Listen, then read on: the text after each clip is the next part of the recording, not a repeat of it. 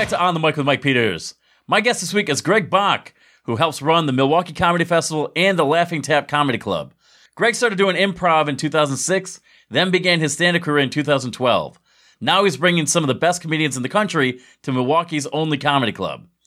We talked a lot about the club, hosting, and the Milwaukee Comedy Festival, which begins on October 3rd and goes through the 10th. Greg's a great dude. You're going to be a fan. I know it. Please like, share, review, and subscribe to the podcast. If you like what you hear, sign up to the Patreon. It's just $5 a month.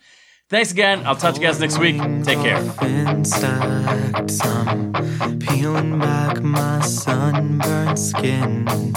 I'll wait outside your bedroom. I hope they let me in.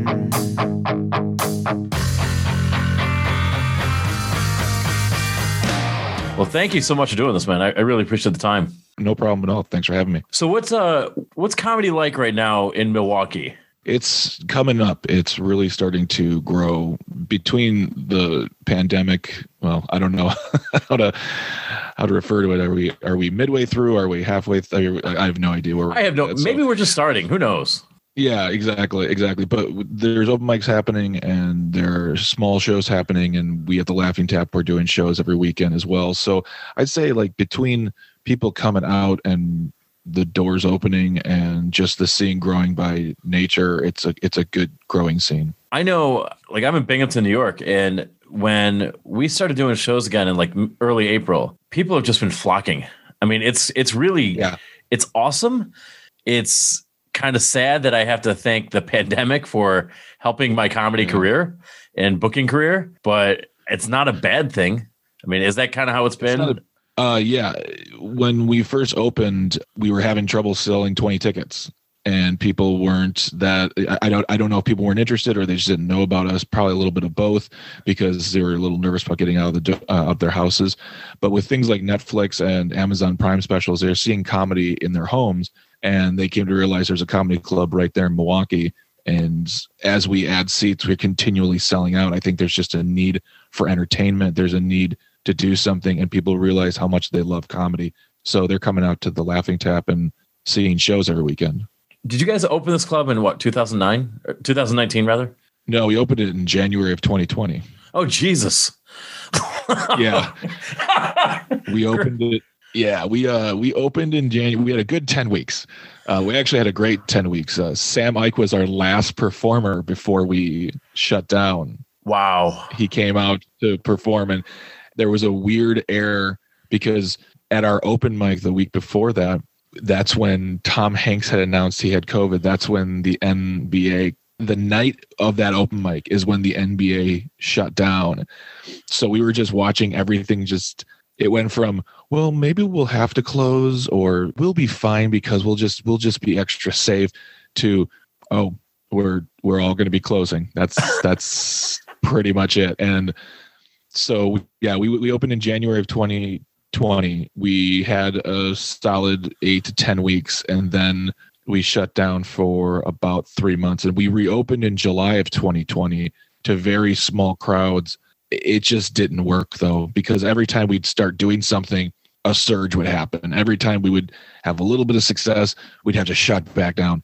So we didn't really reopen consistently until January of this year. We've been open ever since. It's so crazy how our country works, like, and maybe the world, but Tom Hanks gets sick and everyone's like, okay, this is serious. like protect Tom Hanks. Yeah. And honestly, like, and this is a really morbid statement, but I'm going to say, I've said it before and I'll say it again. I think that this country would have actually taken COVID a little more seriously had Tom Hanks died. If he would have died from COVID, we would have been like, everyone get in your house now. Yes. America's dad is gone and we need to protect ourselves. You know, it's so, yeah, that he was, he would have been the sacrificial lamb, but who knows? We probably still wouldn't have. No. Oh, it's a liberal hoax. You know, it's just Hollywood really stepping up its game. Yeah, exactly. Yeah. You know what? Honestly, I'm surprised that I've never heard anyone say that, but I'm probably going to hear that tomorrow. Is there an actor more beloved than Tom Hanks? I mean, I can't think of one. Tom Hanks played America's most beloved person, Mr. Rogers. I mean, that's how wonderful he is. He gets to play Mr. Rogers, who you cannot say a bad word about, period. I mean, he went from Bosom Buddies to The Money Pit, like Joe's Volcano, That Thing You Do. I'm sure he's got a bad movie, but I haven't seen it. Volunteers wasn't very good, I gotta say. Oh, I never heard of that. Yeah. No, it's actually fun. It's John Candy's in it, and anything John Candy's in, I'll watch. So I love John Candy. For some reason, I just forget about him. Like I grew up watching Spaceballs, and that movie, to me, I've never seen Star Wars, but I've seen Spaceballs about 80 times. And I almost think John Candy makes that movie. No, John Candy, I mean, every movie he's in, he's funny.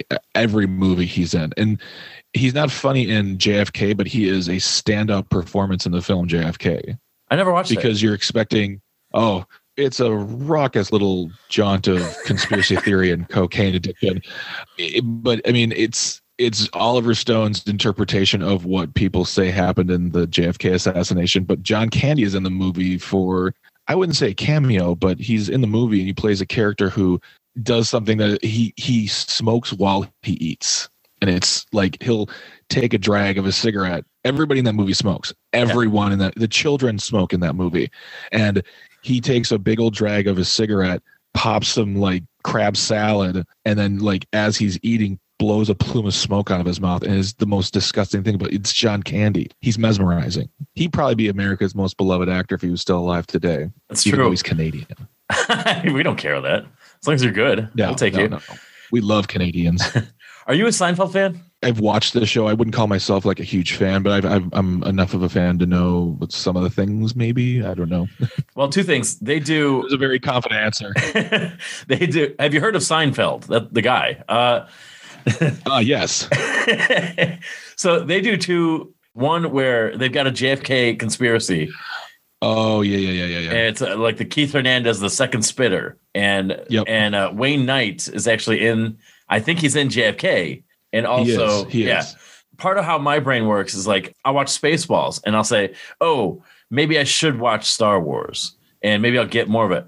But I'll watch an episode of Seinfeld, and I'm like, oh, maybe I should go back and watch JFK, or I'll watch an episode of The Simpsons. I'm like, oh, that reminds me of this. Maybe I should watch The Godfather and know what they're alluding to. And the second thing from Seinfeld is that there's an episode where Michael Richards is smoking a cigarette while drinking. Like he just chugs a beer. Oh, and it is. I remember that. It's impressive to watch, but you're like your heart hurts while watching it. But you're like, how does he do that? Is that similar to what John Candy did? John Candy just he takes a drag, he pops the food, and then just as he's eating, I think the smoke comes out of his nose. Wow. So like it just. I mean, like I said in that movie, everybody smokes. It's disgusting. Are you even allowed to smoke on like TV anymore? I think know. Depending on the network, I think you can if you're like cable network. I don't think on network television you can. I think to smoke on network television, it has to absolutely be a part of the scene. Like it has to connect something. I have no idea, but I can't remember the last time I saw someone smoke on network television. When I was in college, we were told to watch any movie. Minus Disney, and even Disney sometimes, but just watch any movie and look for cigarettes or cigars or whatever. But we were told that like the cigarette industry, the tobacco industry was so involved with Hollywood and everything that they had like contracts that like you have to include this amount of smoking scenes. And you watch the movies and you're like, oh my God, maybe that is true. Because everybody seemed to smoke. I mean, not everybody, but somebody in every movie. Yeah, I mean, it was very prevalent back in the day, and I was thinking of a movie like The Sandlot where it takes place in the 60s where everyone should smoke. Like one of those kids should smoke, but because it was made in like the late 90s, early 2000s, I think, they're like, we can't have children smoking in this movie. The dad can't smoke in this movie. So, I know what we can do. We can give them chewing tobacco. Oh, that's right. They have chewing tobacco. Yeah. It's like, and they made it disgusting. So I was like, don't do this. Yep. But I was of that age and I didn't see that and think, oh, let's do it. I was too busy watching a guy like Lenny Dykstra, pack his jaw with I mean, that guy, I saw like an exhibit of his at like a Discovery Center and just a science center up here. Mm-hmm. And they're like, yeah, this is what Lenny Dykstra's half a jaw looks like. And we're like, ugh, it was like missing pieces. It was all discolored. So I'm like, yeah, let's not do that. Yeah, that's one of those things where, like, I'm a former smoker, and chewy tobacco just never, ever even entered into it's just gross to me. It's just absolutely gross. Ugh. I was in 10th grade or 11th grade, and I was in math class, and I don't know what this guy really had, but he had a Snapple bottle full of tobacco spit. Oh, yeah. And, a spitter. And I learned, and it was in a glass bottle, and it rolled off his desk, or just broke.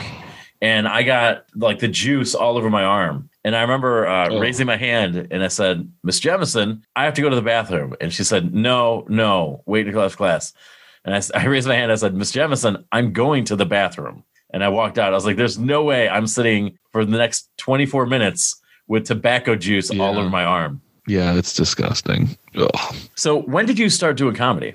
I started doing comedy in 2006. Yeah, 2006. I started with improv. I started training in improv.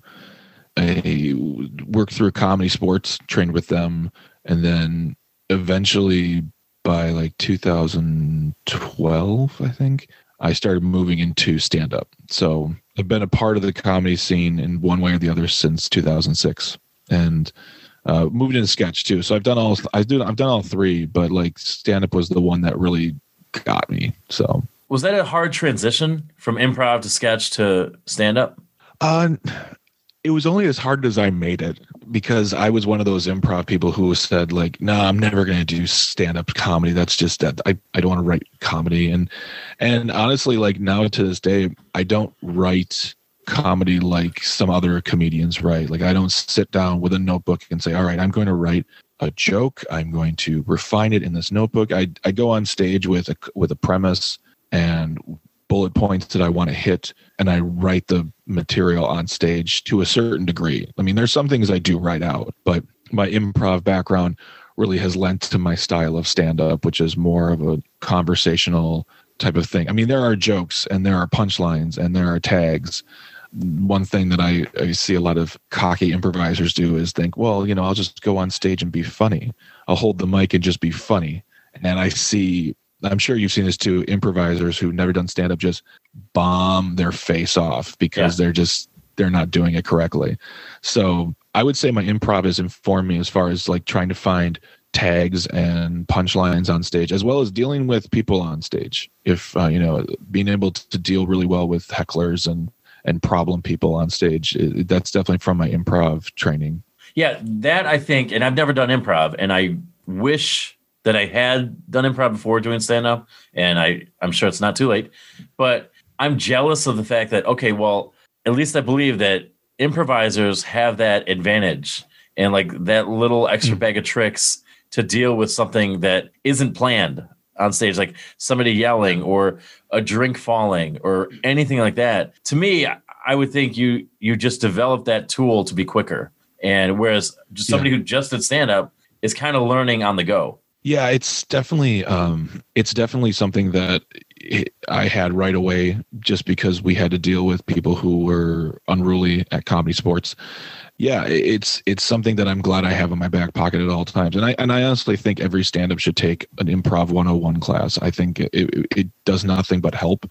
I'm not saying move to Chicago and become an improviser. I'm just saying, if there's a place where you see a beginning improvisation class happening and it's reputable, go ahead and take it and see how you can learn to breathe on stage and get out of that. Like, I remember once seeing a comedian who was being heckled by a woman, and he straight up he didn't end his set. He stopped his set and said, look, I do not do crowd work at all. I do not know how to handle you. Would you please stop talking? Did it work? Like, no, they didn't throw her out. She was drunk. She was so drunk yelling about the Civil War. And I don't even think she was like being problematic. I think she was just yelling about the Civil War because he had a joke about the Civil War. So yeah, I think that it can help everybody, but I get it. Like some stand-ups are vehemently against improv, and there's a weird war between improvisers and stand-ups, and then the sketch people are standing on the side saying, I don't care about either one of you. So, but yeah, it's I think it's a good thing to have. So what broke you down? Like, what made you say, okay, well, let me give stand-up a shot? Well, I had always watched stand up as a kid. Like I'd been watching comedy since I was little kid, and so I was very familiar with it, very familiar with the performers and certain class of comedians that I watched as a kid. And I think what happened was I just thought, well, I can't do that. Those are writers. Those are people who know how to write jokes. And so with improv, it's all right. Well, it's a team of people, and we be funny on stage and have that sort of mentality. And I won't do stand up. I didn't hate stand up at all. I just was like, that's not for me. I can't do that. And then little by little, my friends started doing stand up and they started getting good at it. And I was like, well, maybe I could. And I literally said for, I'd say probably 5 years that I was going to try it, and I didn't. And what's funny is at first they were all very encouraging. Yeah, come on down to an open mic. Yeah, do it. And I was like, all right, I'm going to do it. I never did it. So finally, by the time by that 5th year, they were like, okay, either put up or shut up. And I'm tired of hearing about you wanting to try stand up. and I did what I did with improv. I took a class. I took a class on stand up and how to do it, and learning how to just write jokes or be a stand-up comedian. And that's what, I don't know if I would be doing stand-up had I never taken that class, honestly. When you write, you say write on stage and you've got these bullet points, do you have a closing punchline in mind, or do you wait for that to come to you on stage? I generally have in the bullet points, I have a closing punchline, okay, or something to close the joke, something to like round it out. I never go on stage. I never want to go on stage and then say something and be like, all right, well, I'm moving on from there. I usually generally have like something to, I can't even think of the words now. It's so early. But no, I generally have something that will round out the thought. So at least, even if it's not the funniest thing on earth, and I don't do it like I don't go on stage with unfunny material because I don't want to do that. But like if I go on stage, I make sure that I have something in the bullet points that kind of just like puts a little bow on it. Yeah, there was a time in my part of New York where like Binghamton is on the map. It's not a huge city, but we're next to Syracuse and Ithaca and Scranton, Pennsylvania. And we're within an hour or two from a lot of the comedy scenes. And we had a time where I was able to get on stage at least 4 or 5 times a week, just in open mics. And then, you have shows on Friday, Saturday, whatever it was. But on Monday, I'd be in Ithaca and I'd take kind of an idea. We only had like 6 or 7 people who went there. So you had all the time in the world to work on it. And I would take that and then I'd listen back to what I was doing, and then I'd cut it down and say, well, this part sucks. There's nothing here, and then condense it. And then hopefully I would get on stage on Tuesday, Wednesday, and Thursday and have something formed for a Friday show or a Saturday show so I can try it out. And that's the closest I've ever been to really writing on stage. And I'm very jealous of people who can do that successfully, because for me, my background is in journalism. So when I go on stage, if I don't have something pretty close to memorized word for word or something where I can just freelance a little bit, my confidence level isn't there. So I need something to fall back on. Yeah. And I mean, that's the thing is, like, for me, that is if I was to sit in front of a notebook and try to write a whole joke, I think I'd write like 5 pages. Oh, okay. I started out doing that. I started out writing my jokes out, and my jokes were like paragraphs, and I would do them and I would memorize them and I would do them on stage, and I would think, and I fashioned myself a storytelling type of comic in the vein of like a Patton Oswalt, who, he's probably my favorite stand-up comedian ever, is Patton Oswalt. And so, like, I would go on stage thinking, well, I'm a raconteur comedian. I can tell jokes, and there's going to be long swaths of silence, and it's going to be informative and blah, blah, blah. And I was just telling these stories that, 1, weren't very good stories, and 2, didn't have enough jokes in them to justify me being on stage to tell them in the first place. So I had to shorten things up quite a bit. I mean, I in no way, shape, or form am I a one-liner comic, but like, I do base a lot of things on a story. But the stories are just much shorter now. And for me, I have to just be able to learn how to become, like, it's learning about being a good storyteller on stage, but on the fly, if you will, because I just can't. I told myself, and now that the pandemic is whatever, that I would like discipline myself a little bit more to write a little bit more when I go out to do shows and whatnot. But we'll see what happens. I mean, I haven't performed since March of 2020. I didn't jeez. take part in the Zoom show. Right. Yeah, I didn't take part in the show Revolution. I tried doing it once. I was like, this is not comfortable at all. I'm doing it for a Target team meeting, and they were like, you want to do some comedy? I'm like, sure. And it was terrible. So I'm focusing more time on the club, and so now getting myself back out on the stage. So yeah, the Zoom stuff I enjoyed, but you definitely had to have the right perspective to do it. Like, there's a lot of people who are like, oh, Zoom is the future, and this is what we're going to do. And I was like, I hope not, because it's fine. It's a great, like, we're using Zoom now, and it's great for this. It's great to network and connect with people and honestly save commute time. But yeah, I mean, it kept me writing. It definitely kept me writing, and I connected with other people. Those are the two things that I really valued. I was lucky because I started an outdoor mic, and then we actually got inside in November of 2020, and we've been doing a weekly mic every week. So like the stuff I would write on Zoom, I could also take live and see if it translated. Mm-hmm. That I think you just need to use Zoom as writing. Just do it for the writing, and don't have these grandiose ideas of, ooh, it's going to be Zoom comedy and everything's going to happen. And I was like, people got bored with it very quickly. Yeah, I think watching Zoom shows, like just even watching Zoom shows, were difficult. And I paid money to watch some heavy hitters, and they're great. Like, they're great performers, but that like sporadic laughter that it just didn't. It was and it's so easy to become distracted. Yep. Start looking at your phone. No one cares that you're looking at your phone. Get up and go make a sandwich and come back. I mean, there is definitely an ease to watching a Zoom show, but like I said, I did one of them and I was like, no, this just isn't for me. This is for other people. And maybe I feel like there's a lot of times where I don't, like, I'm not writing all the time. And I know people who are like, I got to fill notebooks. I'm like, why do you have to fill notebooks? Like, for me, I'm going to write when I feel the need to write. I'm going to create when I feel the need to create, but I'm not going to force myself to do it. And if that makes me a non-comic or if I'm not like grinding as much as other people are, that's fine. I'm fine with that. Mike, you got to stay on that grind. Stay on that grind. I'm trying. No, I'm wondering if, as a guy who started his own comedy club, how was it like watching Zoom shows and seeing somebody get up during like half a bit and coming back with food? Like, did it just completely take you out of like, what are you doing? Like, you're supposed to be an audience member. This would never happen at my club.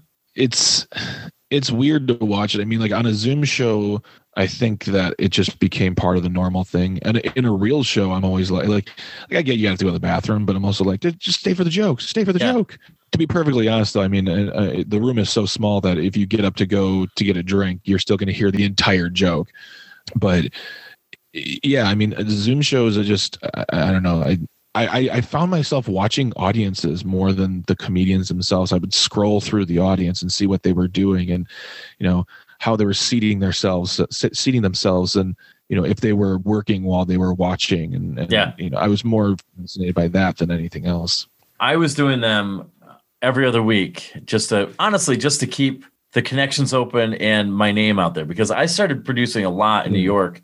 I would say I ramped up. I had like 14 rooms around the state before the pandemic happened.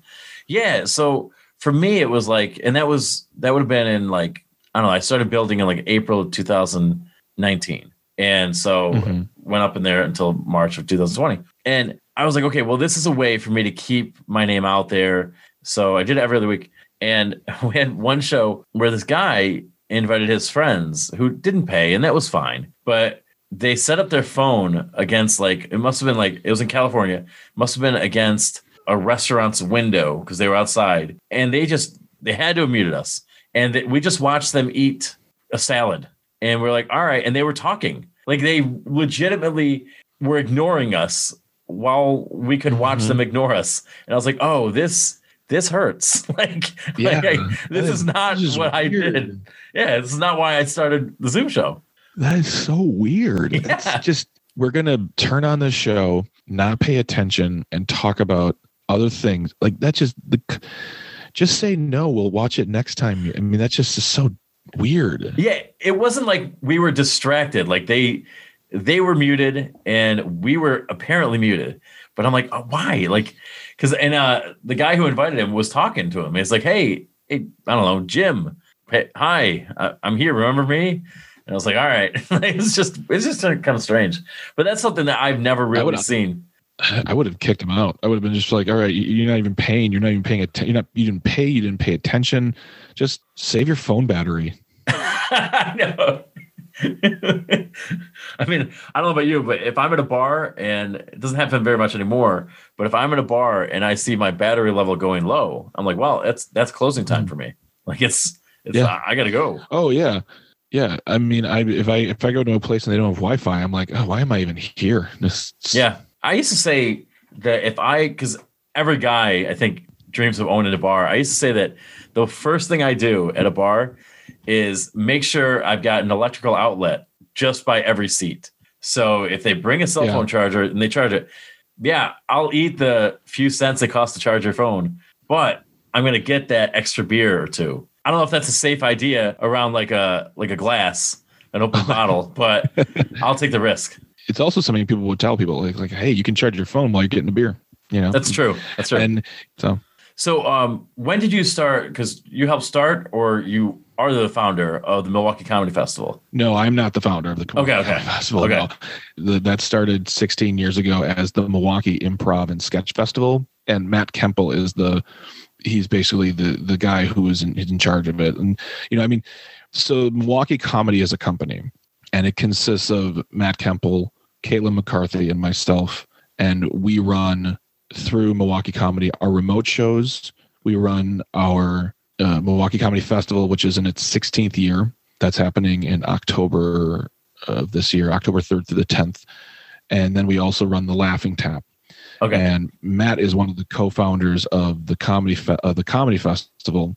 And I came on about 5 or 6 years ago as a comms director. I was a communications director. And then I just moved up to producer. And through that, I started working more with the remote shows for Milwaukee Comedy.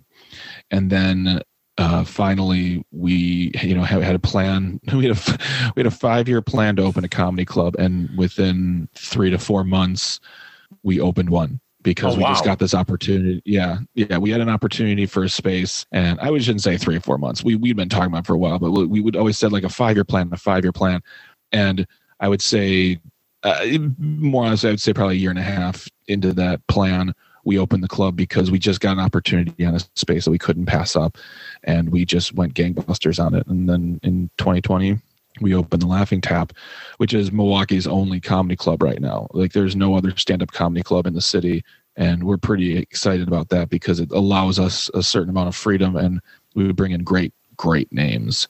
So the festival started first, and then Milwaukee Comedy then followed as more like a calendar, like a website that show like, oh, there's upcoming comedy happening here. There's upcoming comedy happening here. Put your stuff on our calendar. And then the remote show started happening one by one. Like, we have our Keg stand-up show. We have a Dandy comedy show, and it's blossomed over the past 15, 16 years from a small little festival to being the biggest independent producers in Wisconsin. That's incredible. I mean, how much work goes into putting on that festival? A lot. Yeah.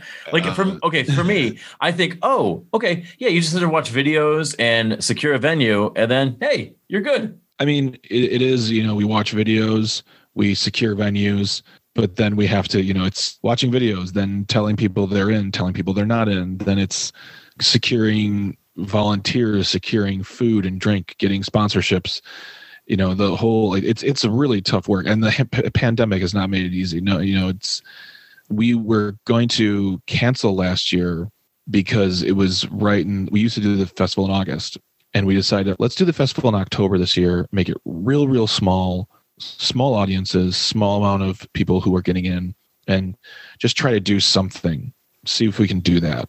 And it worked. And I really think that it influenced the way we're doing it now for this year too. It's like we're doing it in October again. We're actually going to keep the festival in October. It's actually kind of perfect for us because there's a lot going on in August in Wisconsin. We up against State Fair, up against other festivals. So we thought, let's keep it in October. It's fall. It's starting to get a little cool outside, and people want to find stuff to do, they can come to the festival. And it really just, it's a really good time, but it is a lot of work. It's something we start working on.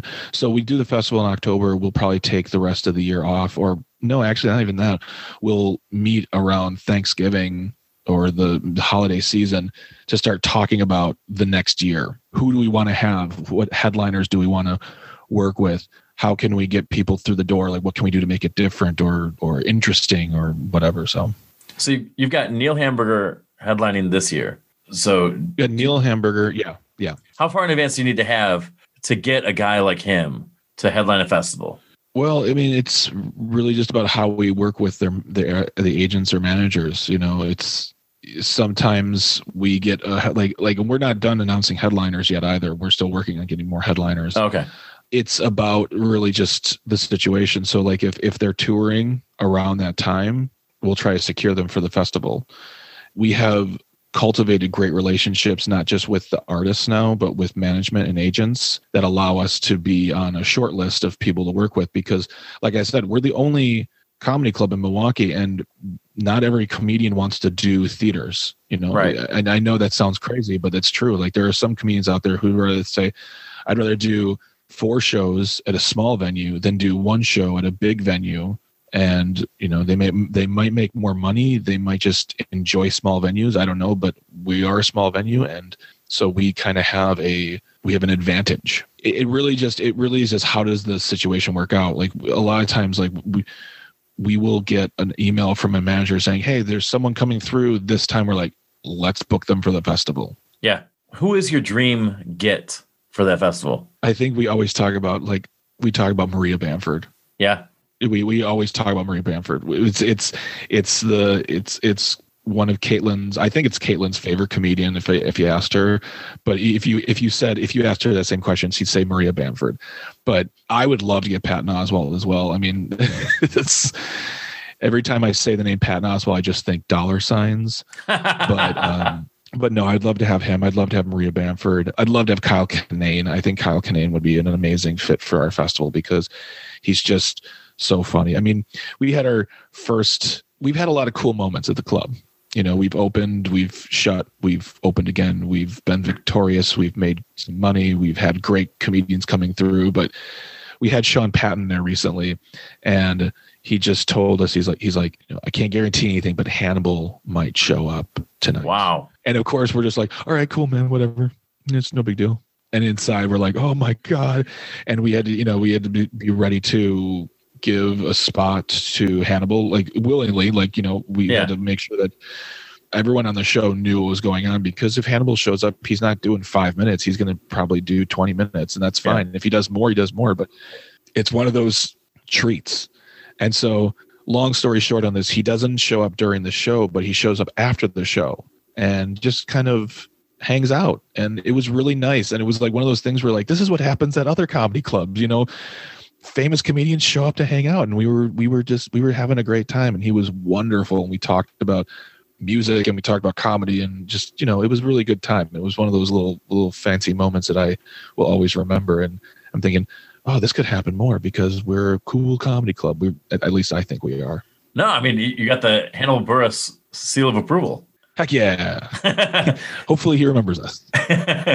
I'm watching right now. I'm going back through King of Queens, and Patton Oswalt is so good in that with Jerry Stiller, and he and Maria Bamford are friends. So I'm sure if you can get Maria, you might be able to get Patton, or the other way around. And I don't know if you want to do that all in 1 year. I would take Maria Bamford any year, anytime she want to show up. Like, I don't care if she called up today and said like, I want to do a show on Thursday. I'd be like, all right, we're going to make a show happen on Thursday. Patton, I almost want to say like, let's try to get him for the 20th. If we get him for like the 20th anniversary, which is in a couple years, save our nickels and dimes. But yeah, I would love to have one of those or both of those at one point on the festival stage. Well, Maria Bamford is almost local. I mean, she's Minnesota. Yeah. I mean, we could make it happen. We just would need the cash to do it. So that's the... I forgot about that part. Yeah, no. We can make it happen. We just have to have the money she wants. I mean, that's the side of production that, you know, is interesting as we're going along. We're getting bigger and bigger names, and, you know, they have requirements, and they deserve those requirements. And that's what I'm saying right now. Like, we are a company who firmly believes that comedians should be paid. And I don't care if you are, we have Eddie Pepitone coming through this week. If you're Eddie Pepitone, you deserve to be paid. If you are, Joe Open Micer and you're doing and you're hosting at the club and this is your big shot, you deserve to be paid. You will be paid. I have run into so many producers who don't give a shit. And they're comedians. They don't give a shit if they pay anybody. And I'm like, how do you do that? How do you live with yourself for doing that? And also, how do you keep getting those comedians to come back and work for you? And it's just like, oh, well, they need stage time. It's like, you're an asshole. Like, I don't know. I can't in good faith have somebody work for me. Even if somebody does a guest spot for me, and I hate giving them out, but I will pay them in tip money. I will cut. I mean, it might only be $10 or whatever, but I'm like, I value your time. You should be paid for it. No, I agree. I mean, that you should be paid. You should always be paid. I mean, and I think that whole thing of I've done shows where I didn't get paid, and it sucks. And honestly, I'm the type of person where I'm like, just front me some gas money. Like, throw me $5 for the gas that I spent on this. I'm not asking for 20, 30, $50. I'm asking for you to cover what it costs for me to get to your city. And that's really all I require for certain shows. There are other shows where I'm like, no, I'm, if I'm being professional here and I'm doing 15 minutes and I'm traveling, an hour, 2 hours, I expect something, and you should pay me something. And because comedians are owed that. And I just firmly believe it. And that's one of the things I learned from working at Milwaukee Comedy is that, comedians deserve to be paid. And I didn't think that they didn't before that. I just didn't understand the importance of it. Yeah. Or the work that went into, perfecting those jokes, or, all the time you spent on open mics and in cars where you're obviously not getting paid. Yeah, exactly. Yeah. So no, comedians should be paid. That's just all there is to it. I did a show recently where it's funny how like time and perspective changes things, but I did a show recently where it was a sold out show. Actually, they sold a few more tickets than that. And I hosted the show. And so I'm there it was a 2-hour show. It was like a marathon for me now. And I had to be right by the stage the entire time. Like, I felt like I was working the entire time. I didn't get paid the cost of a ticket. And they sold like 54, 58 tickets. And I'm like, that sucked. And it was like, how much was the show to get in? $30. $30. Yeah. So they made about that's a lot. Yeah, they made about $1,900. And I'm like, okay, I walked away with 25. And I was irritated because of that. I'm like, if they had paid me 30, it might have changed a little bit, because I'm like, well, at least I got a ticket. Like, I couldn't even afford to get into the show with what you gave me. Yeah. But like, I remember when I think the first money I ever got for comedy, it was at a show in Scranton at a bar. I got $6.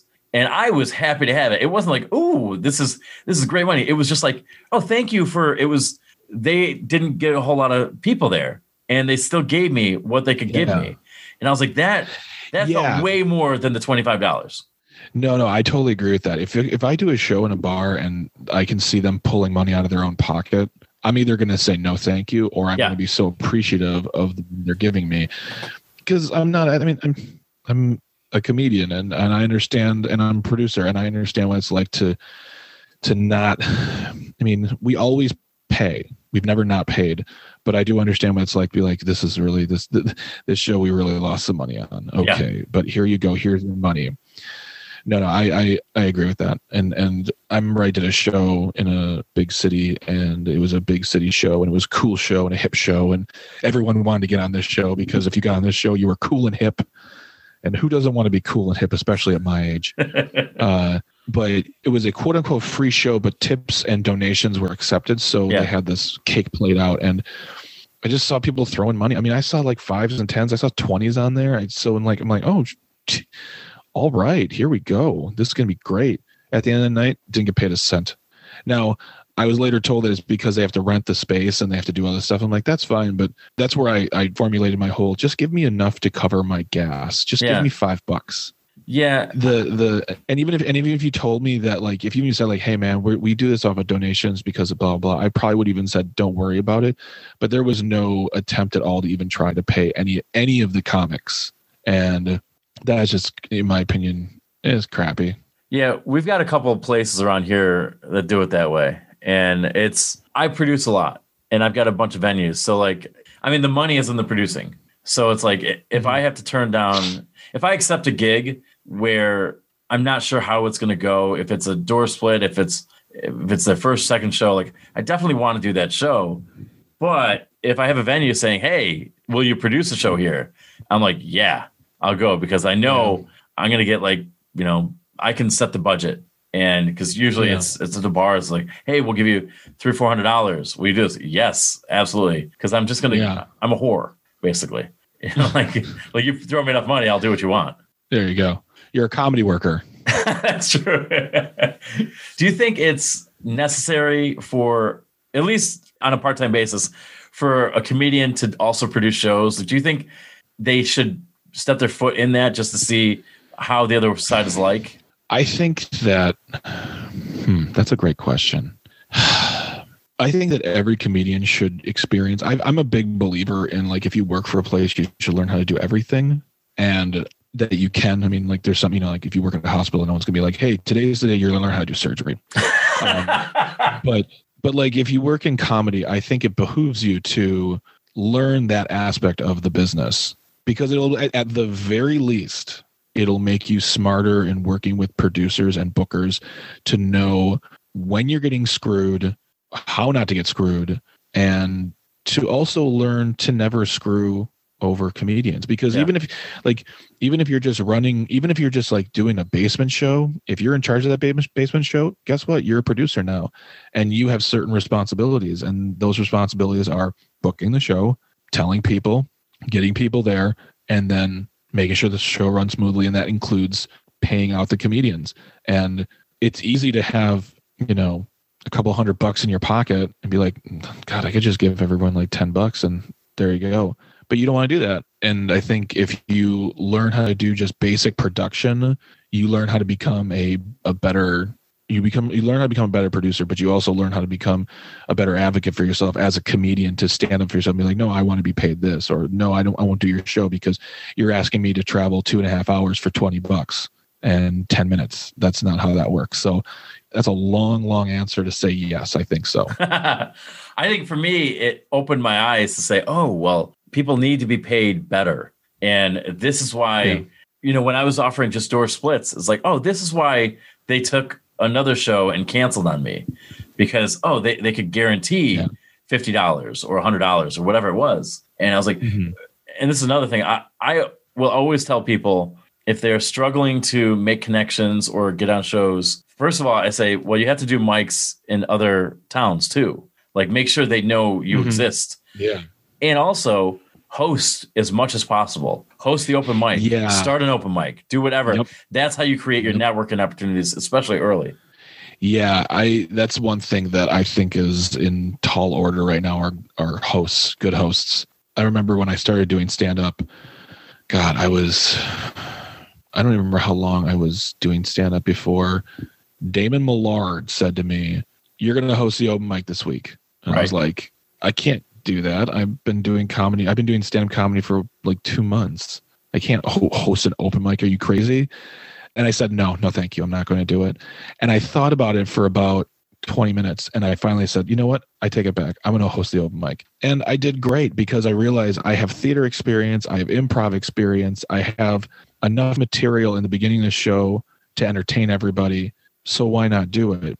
And I had a friend of mine come up to me. He's like, the way you hosted it was like you've been hosting mics and hosting shows for years now. I'm like, yeah, it's because I just know how to entertain an audience. I know how to get them going. But for some reason, I thought I had to be a tried and true comedian, stand-up comedian, to host an open mic. But I'm glad I did that, because that changed the trajectory. Because after I hosted that one open mic, I started getting host work. Yeah. And then that changes everything as well, because then you get on bigger and bigger shows and you meet bigger and bigger people. And like you said, you widen your network. And I think being a good host is far more valuable than being a stellar headliner, because you will work so much. Being a great headliner is great. If you're really funny, you're really funny. But if you can host really well, and the other thing too, the other piece of advice I will give to any comedian is be willing to host at any level you're at. Yeah. I've got comedians who could headline the club who have said to me, I will host your club because they want the work. They want to be in front of people, and they don't have an ego about it. To them, it's not like, oh, I headline or nothing. I only headline or I only feature. No, because if you only feature, like I've said this before to young comedians who don't like to host, I said, if you don't host shows, you will never work in a club because they're not just going to hire you as a feature outright. Now, granted, some headliner can bring you along, and that's a great way into. That's how I got into some of the clubs in the Midwest. Is a friend of mine wanted me to feature for him, but I wouldn't have turned down the hosting gigs. And when comedians are like, no, I don't want to host, it's like, well, then you're never going to work in some clubs because they're not going to hire you to feature right away. Right. So you got to get yourself in there somehow. And if you are a good host, they will hire you, and they will hire you again. And you'll work a club more as a host than headliners will, because they come through once a year maybe. Whereas a host, they're like, yeah, maybe once a month if they're just doing a small rotation of performers. So I could talk hours on just the concept of hosting because I think there are a lot of comedians out there who are so dead set against it. And I think that's to their detriment. I think that's not good for them personally. So, well, for me, I came along, 5 years ago. I've only been doing it for a little more 5 years, and nobody wanted to host. And the regular host, I guess she was a regular host, just offered up. So like, who wants to host next week? And I said, I'll do it. And I think I'd been doing stand-up for maybe 4 months, 5 months maybe. And I loved it. I absolutely loved it. After that, she's like, yeah, if you ever want to host again, I said, I'll do it next week. And then I did it the next week. And then it was mine. Yeah. She's like, oh yeah, you could be the regular host. I'm like, sweet. And granted, I'm still hosting the fucking mic. So like yeah. There's obviously, I fell into a trap, but man, I book a lot of rooms now. I'm paying bills as a comedian in Binghamton, New York. Mm-hmm. And I owe a lot to hosting that mic because it led me to, okay, well, if these people from Syracuse are coming down to my mic, I should probably go to their mic, return the favor. And then I went to Ithaca, and it's like, oh, I started producing because of that. Because if you host, you can produce, I think, especially if you have that networking. If you host an open mic, rather, you can produce. So I love it. And, there is the risk of being typecast, but I get a whole lot more work because I can host rather than because I'm funny. Yeah. Yeah, I mean that's the other thing too. Is like, I mean, it definitely, you should be funny. Someone should be funny when they host, but you can. Yeah, I agree with what you said. I'm not going to restate what you said. It's very true. It's very true. You can pay some bills on hosting if you're good enough at it. Right. Well, I think for that to work, you have to produce the shows too. That helps. Yeah. Yeah. Do you remember the worst set you've ever had? Worst show you've ever done? Oh, worst show I've ever done. God. Oh yeah, it was in Boston. I did Sam's show. What's the one he always had? I can't think of it right now. Like I said, it's too early. Cityside Comedy in Boston, and I was really excited because I was in Boston for like 7 days doing shows. Like I was like, I did it like a legit. I like made little graphic cards for my tour, my comedy tour in Boston. I was doing Cityside, and he's like, you're going to go up first. I'm like, all right, cool. And I go up first, and I just absolutely bombed my face off. I mean, the audience wasn't into me at one point. Like, I think during my opening joke, because like, I don't know if you've ever been to that show, and for the audience listening, audience is right there. Like, you are like, I could set my beer down on someone's table. That's how close they are to me. I can reach it with comfort. And someone dropped their beer. Someone just spilled their beer all over the place. And I just could not get that audience on my side. I was the opening guy. There was nothing about it that was a warm up. They couldn't give two shits about me. And it was like, I'm sure I've probably had worse shows, but in recent memory, that one's probably the worst one. And I felt so bad because like, your friend books you on his biggest show, and there's this great lineup, and everybody else killed, of course. And I am just like trying to make it work. I'm like, oh, please be nice to me. Laugh at my jokes. I'm going to lose a friend. You don't understand. Yeah. He made a mistake. I'm so sorry, everybody. Yeah, that was not a good show at all. Boston was tough. There was definitely some good shows in there, but Boston was a tough city. Like, there were some tough audiences, but but I'd come back anytime. Was that the first night of your tour in Boston? No, that was like I was almost done. I was almost done. Like at least you got that. I think. Yeah. No, I had some really good shows in there, and I really met some really cool people too. So it was overall a great trip, and it was a nice vacation too. So, what's the scene like first of all, I should have said this earlier. I can't believe you guys have the only club in Milwaukee. Yeah. It's surprising. So there used to be other stand-up comedy clubs in the area, but over time they all closed. Yeah. For various reasons. And we just were without a proper stand-up club. So, I mean, right now what you have in Milwaukee is you have us. We're getting an Improv, but the Improv is going to be in a town called Brookfield, and that's outside the county of Milwaukee. So it's called the Milwaukee Improv, but it's actually in Brookfield, Wisconsin. They're going to crush it. Absolutely. Like they're the Improv, and it's going to be great. Like people ask us all the time, well, what do you think about the Improv? I'm like, I think they're going to do a great job, like they always do. But as far as Milwaukee, the city goes, we are the only comedy club. We model ourselves, at least for myself. I can't speak to Matt and Caitlin, but I model that trajectory of success off of places like Acme Comedy Club and the Comedy Attic, where it's small venues with huge names coming through, where you can see some of the biggest up and coming and established comedians in the country. That's what I want to do. And we don't do drink minimums. We don't do food. We sell drinks, but right now the room seats 50. We're going to go up to 100 by fall because we can. We're still the holdover from the lockdown COVID stuff, but at the most we'll have 100 people in there, and it'll be, by the year's end, this place is going to be unstoppable, period. I listen to so many comedy podcasts, and I'm addicted to them. And part of that is because I'm a completionist. So if I start listening to a podcast, I got a buddy, Steve Brown, who keeps feeding me podcasts. I'm like, you don't understand what you're doing to me. Like I can't do anything anymore. Oh my gosh. Yeah, I can't. I have like 5 podcasts I can listen to regularly. There's other ones I'll pick and choose from, but like there's like 5, not even 5, I think. And they're all like, none of them are about comedy. One's about country music. One's about Scientology. One's about tennis. So like, no, I don't want any of those. I don't think I'd even subscribe for a friend who was like, hey, I'm starting a tennis podcast. I was like, yeah, all right. Have fun with that. That's great. I'm not going to be listening to that tennis podcast because it's probably going to suck. But like, I hear all these comedians talk about how great the Comedy Attic is. And like, who the fuck talks about Bloomington, Indiana?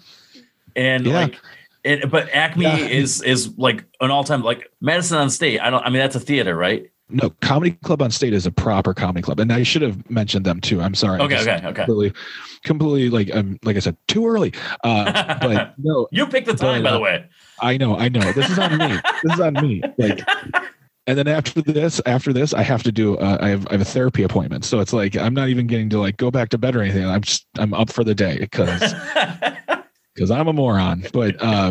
But no, Comedy Club on State, Acme, and Comedy Attic are the 3. And there's other comedy clubs in the area or in the country that are great. But those 3 for me are just great rooms run by great people who put on amazing performers and really know what they're doing. And that's what I want. I want to be in the same breath as those places. And they're fantastic. I've had the great luck to perform on 2 of those 3 stages, and they're wonderful as well. So I see great things for the club.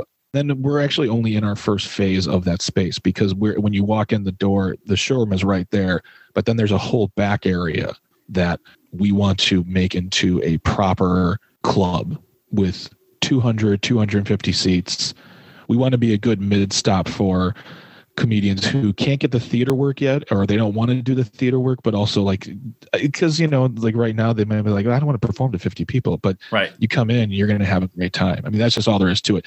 That's the other thing too, is we have these comedians coming through, and I have to imagine that they're probably thinking to themselves, 50 seats, that's not a lot. But when they leave, they have a great time. We show them a great time, because one of the most important things that they need to remember is that if they are headlining the club, it's because we want to see them headlining the club. It's not because we think to themselves, they'll sell drinks, or well, we got to get ourselves a woman comedian this month. Yeah. You know, we pride ourselves on a great deal of diversity in our lineups, but if you're on our stage, it's because we want you on our stage, and we as comedians and we as fans want to watch you. The three, you know, and I'm talking about Caitlin, Matt, and myself. We want to watch you perform. And that's one of the great perks of being a producer. It's like, obviously it's not free all the time, but you get to watch comedy that you like all the time. Yeah. I mean, I guess you'd say it is a privilege. I mean, I don't have to be a part of this. I could have easily said, no, I'm just going to be a stand-up comedian. I'm never going to do any production work at all. And, you know, years later, here I am. I'm a co-owner of a comedy club in Milwaukee, and we're doing great stuff, and we're getting write-ups, and we're getting comedians telling other friends, you know, you got to work here, and it's good stuff. What did that do for the local guys? I mean, when you have a club just kind of say, hey, we're going to launch this club, does that inspire the local scene to kind of get moving a little faster, or say, okay, well, now I've got to make sure Greg and Caitlin, they see me? I think that there can be part of that. Yeah, I can't speak to them directly but I think that they now know that there is a goal, and that goal is to work the club to get, you know, we work it very much like, you know, all right, if we think you're ready, you might get a guest set. Yeah. Okay. Also, we also work you in our other remote showrooms, you know, like having you host those shows or feature those shows, because the feature sets are a little bit shorter. They're more like they're more like a club host time frame. So if you can feature really well, maybe you can host at the club. And if you can host at the club, maybe down the road and we see you doing the work, we can have you feature. And I like to believe that some of those comedians are using us as a measuring tape. I don't know. I have no idea how to use that metaphor.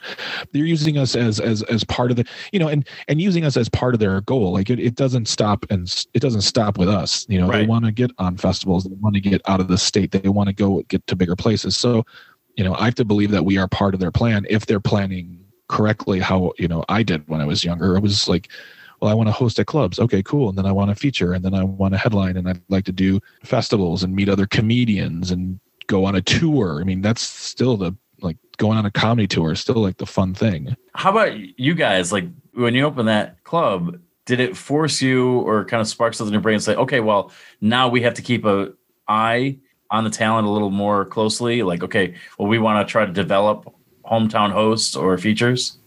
Well, that's one of the reasons why we have the open mic. Okay, cool. You know, we have an open mic on Wednesdays. It's a good way for us to be able to keep our eye on who is funny, who is brand spanking new, who is doing the work, who is just someone to keep tabs on, and to say, all right, this person might be good for this show. Like I said, we can book off the mic. It doesn't mean you're going to work the club, but it might mean you work Keg Stand Up or Dandy or something like that. Yeah. But we definitely use that. So, and we usually get about 25 people there. So it's a nice starting point. That's great. It always bothers me, and I feel like it's a disservice to the club in the community when a club won't hire somebody locally to at least host the show. And it's like you're going to miss that person, or they'll wait until that comedian goes to New York City and now they've got that tag. It's like, well, he or she would have worked for you for nothing if you had even paid attention. And I never will understand that mindset. No. We book a lot of local and regional hosts. I mean, it depends on how often they're working, you know, we generally book a lot of Milwaukee comedians to host. But it also comes down to, like, I'm a believer in having a rotating schedule. So, like, you know, you have a group of 6 or 8 comedians. Okay, those are your 6 or 8 comedians who will host at the club. All right. You know, you're working this weekend, you're working that weekend, you're working this weekend. Okay. And you'll be back next month to host this weekend again.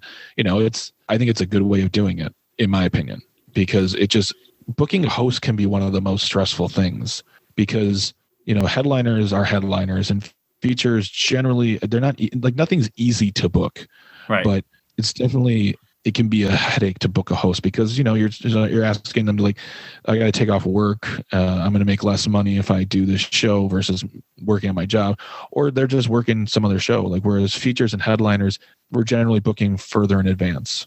Yeah. I know for me, it's a little bit easier. Yeah.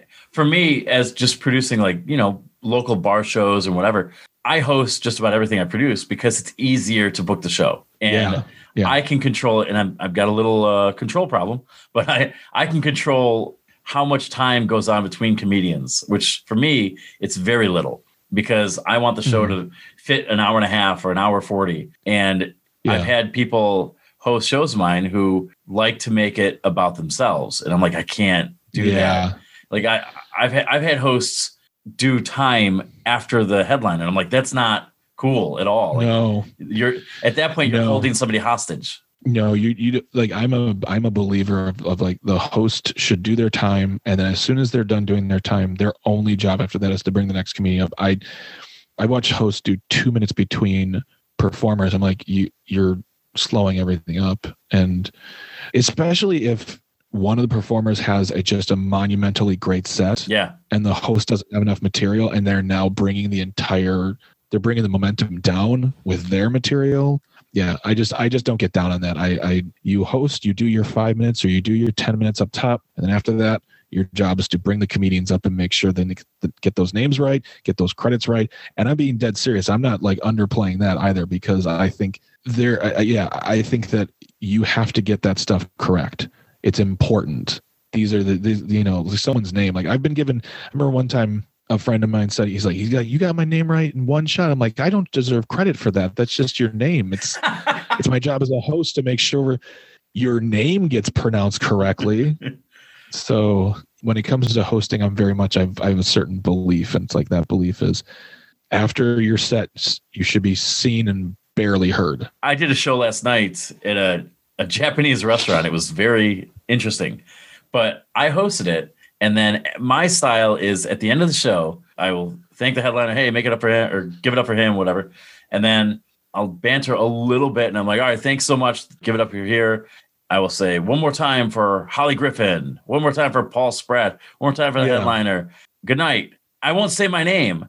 And somebody last night was like, who are you? And I'm like, it doesn't matter. Like, I don't know. Like, that's just my style. It's like, you've seen me all night. Like it's cool. I'm good. I mean, I think it's fine to say like, and have been your host. Yeah.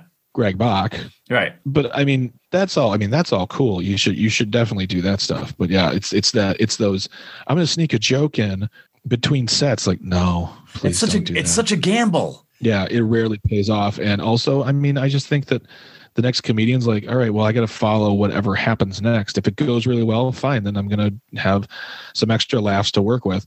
But if it doesn't go well, then I got to clean up this little mess that this host made Like I said, I could talk for hours on the concept of hosting. Well, I closed a show recently, and the host right before me, it was approaching a 2-hour show, and I'm like, it can't go much longer. Like, and I'm factoring my perspective time in there, so I'm like, okay. And right before I went up, he goes, hey, I want to try a couple things. I'm like, oh, like I was like screaming in my eyes. It wasn't my show. And I'm like, all right. Yeah. And 3 minutes of shit.